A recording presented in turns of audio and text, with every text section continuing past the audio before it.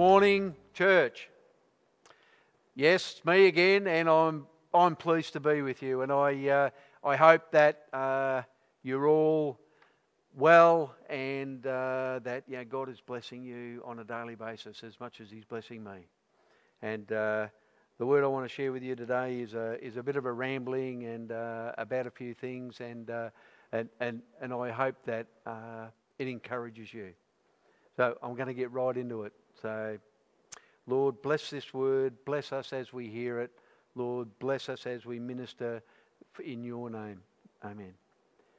So if you ask most people what Christians believe, they might say Christians believe that Jesus is God's Son and that Jesus rose from the dead.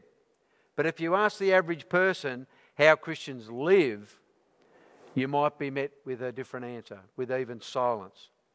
We have not shown the world another way of doing life. Christians pretty much live like everybody else. They just sprinkle a little Jesus in along the way. Few people are interested in a religion that has nothing to say to the world and offers them only life after death. When what people are really wondering is whether there is life before death. Tony Campolo would ask, or asked once, and I've written it down, even if there was no heaven and there were no hell, would you still follow Jesus?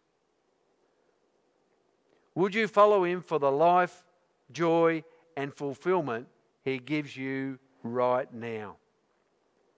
I'm hopeful that I would, and yet I am convinced that Jesus did not come just to prepare us to die, but to teach us how to live.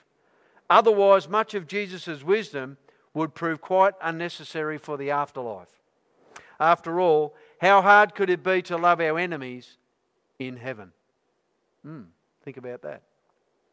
And the kingdom that Jesus speaks so much about is not just something we hope for after we die, but is something that we are to incarnate now, to come alive with now. Okay, so incarnate. It's not a word that everybody's familiar with, especially outside the church. It's an important word that has everything to do with putting our beliefs into practice. In Jesus, the Word became flesh. God puts skin on and moves into the neighbourhood, and He lives amongst us. That's what incarnation means. Now, we are to join the incarnation. We are to be the body of Christ. The hands, the feet of Jesus. See, God is alive in us now. Do we believe that? I hope we do. I do, yes. We are to put flesh on God's love. So that's how they will know that we are Christians. Not by our bumper stickers or our t-shirts or our tattoos, but by our love. You know, Jesus says the kingdom is within us, among us, at hand. And we are to pray that it comes on earth as it is in heaven.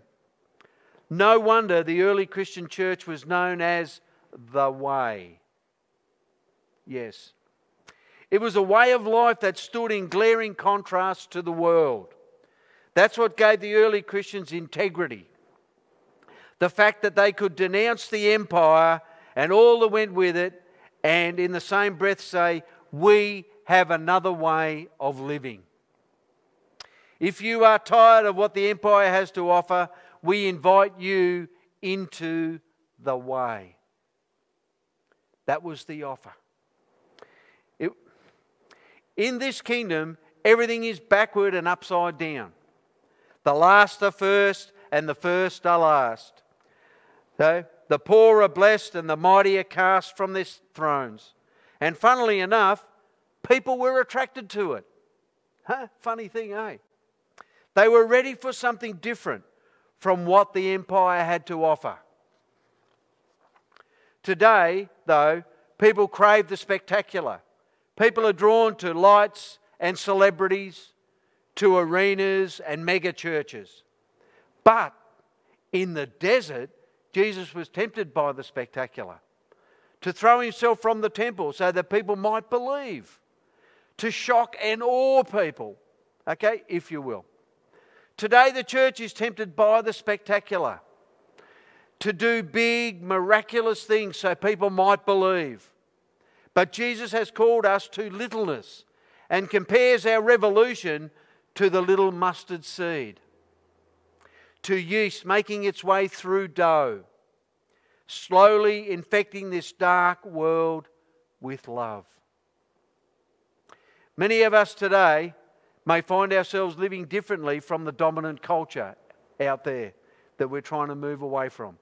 So that the way of following Jesus is made as accessible as possible to ordinary people. See, what people are drawn to is not just our words, but our example. How we live our life. Not just what we say from the pulpit, but how do we live it out there. That's what people are attracted to. No one ever promised us that community or Christian discipleship would be easy. There's a commonly mistranslated verse where Jesus tells the disciples, "Come to me, all you who are weary and burdened, and I will give you rest. Take my yoke upon you and learn from me, for my yoke is good and my burden is light." Matthew chapter 11. People take that to mean that if you come to Jesus, everything will be easy. The word good is often mistranslated as easy. Really, that's funny, isn't it? Because my life was pretty easy before I met Jesus. Then He changed it. He messed it up. He made me look at me and change. So in one sense, the load is lighter because we carry the burdens of the world together. But Jesus is telling us to pick up a yoke. Yoke has a lot of different meanings. It was a tool used for harnessing animals for farming, yes. But it was also a word used for taking on a rabbi's teaching. And that's what Jesus is talking about here. Take on my teaching. Yoke was also a word used for the brutal weight of slavery and oppression that the prophets called on us to break. If you read Isaiah 58, just one of the passages that you can find it in. One of the things I think Jesus is doing is setting us free from the heavy yoke of an oppressive way of life. See, I know people, both rich and poor.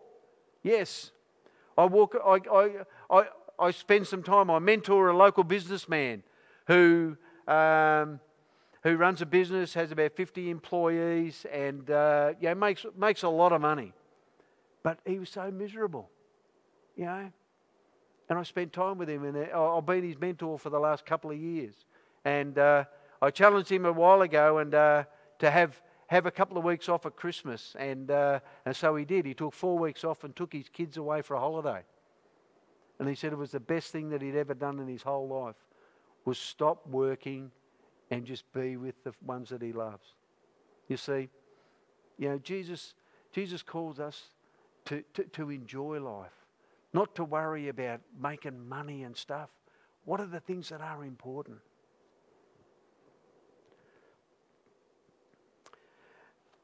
Many rich people and poor people, they're suffocating from the weight of the Aussie dream.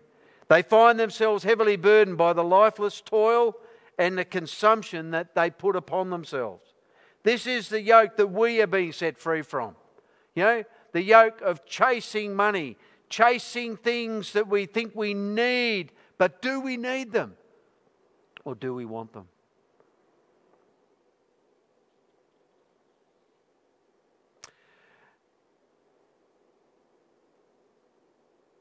I read someone say that even Jesus didn't carry his cross alone. We talk about taking up our cross. You see, when we take on the new yoke, it's not easy. But remember, it's a cross, for heaven's sake. So, a friend named Simon helped Jesus carry his cross. So Jesus didn't have to carry the cross on his own. So who are we to try to bear our cross alone? In fact, if our lives are easy, we must be doing something wrong. Mother Teresa used to say, following Jesus is simple, but not easy. Love until it hurts, and then love more. One of the best things I think Christian communities can do is to help people discern and redefine their vocations. Vocation comes from the same root word as voice, denoting the hearing of a divine call, beyond knowing that God has a purpose for our lives. Most of us spend little energy seeking out our vocation, especially in light of how the needs and sufferings of our neighbours might inform how we use our gifts for divine purposes. If we look around, the giftings that we have, maybe our neighbours need to have them. That's why we're there. There are plenty of people who are miserable in their jobs. They have not listened to God's call. And I would add that there are many Christians who are not fulfilled in their spiritual lives because they have no sense of their gifts or purpose. And they just run onto the mission field to save souls rather than transform lives and communities, using their gifts and for those people that they live amongst. Use the gifts that you have, okay? In that place where God has planted you. See the joy that can come from that. See, when we go out to the mission field, all we can at times end up with is emptiness and burned out. A vocation is when we take our passion and connect it to the world's pain. Then we do what we are gifted at, and it alleviates the suffering of others. Everybody wins. Don't settle for a job. Find your vocation. Think what an extraordinary thing it must have been to sit around a table with an eclectic bunch of people like a zealot revolutionary, or Roman tax collector, or peasants, Samaritans, prostitutes and fishermen, all conspiring to find a radical new way of life following Jesus. All these different people coming together, finding purpose, finding vocation. For some, like the tax collector Zacchaeus, who Jesus calls down from the sycamore tree where he had climbed up to see Jesus from a safe distance, the face-to-face encounter meant that his career was radically redefined, socially, economically, and politically. He does not sell everything, but he sells half of everything. And then he pays people back 4 times what he owed them, enacting the ancient Levitical teaching of Jubilee, where debts are forgiven and possessions are redistributed. Zacchaeus was still a tax collector, but he might have gone broke eventually. But now he was a different kind of tax collector. For others, the encounter with Jesus meant that they needed to leave their jobs. Like another tax collector named Levi, or Matthew as we know him. He meets Jesus and leaves it all behind, inviting his tax collector friends to join the movement. You see, some leave their jobs, but others will redefine them. We are called to non-conformity, as Romans 12 says. Do not conform to the pattern of this world, but living a creative life that does not conform to the status quo doesn't mean that we'll all do the same thing. Non-conformity doesn't mean uniformity. When we truly encounter Jesus and the poor, we may still be a tax collector, but we can be a different kind of tax collector. We may still be a doctor, but we will be a different kind of doctor. It's helpful to think about who we are more than what we do. The real question is not what are you going to do when you grow up, but who are you becoming? More important than whether you are going to be a doctor or a lawyer is what kind of doctor or lawyer are you going to be? We may not consider ourselves missionaries to the poor. Traditional thinking about mission and missionary tends to assume that we are taking God to a godless people or a godless place. But God is everywhere, always ahead of us. So missions is more about recognizing where God is at and joining in. See, places cannot be God-forsaken. No, but they can be church-forsaken. That's the difference. Our job is to unleash hope, unlock dreams, help people to have ears to hear and eyes to see God where they are. We need to move away from thinking about missions as separate from the rest of our lives. Our whole lives should be missional. Jesus was not simply a missionary to the poor. He was poor. Born a baby refugee in the backlots of Nazareth, wandered the world a homeless rabbi, died the death of an insurrectionist or bandit on a cross, executed by an oppressive empire, buried in a borrowed tomb. Jesus was crucified not for helping poor people, but for joining them. This is the Jesus that we should follow. Most belief-oriented faith communities fall short. They tell us only what they believe. They do not tell us how their beliefs affect their lifestyles. While doctrines alone are not enough, the things that we believe are still very important. Excuse me. Orthodoxy matters because there is some sloppy theologies out there. We need to move beyond belief-only Christianity. I think that's what Jesus meant when he said, "For I tell you that unless your righteousness surpasses that of the Pharisees and the teachers of the law, you will certainly not enter the kingdom of heaven." In our Christian society today, we have focused almost entirely on belief. Our challenge is not just right thinking, but right living. We should consider having a rule of life that integrates belief and the practices of faith, so that we consider what it means to follow Jesus as a community, as a family, and as individuals. So, in finishing, my challenge, my question is, what are the essential beliefs and practices of our faith? What are the essential beliefs and practices of our faith? Not the things that we do or that we think we need to do, but what are the essential ones? And who do we look to find that?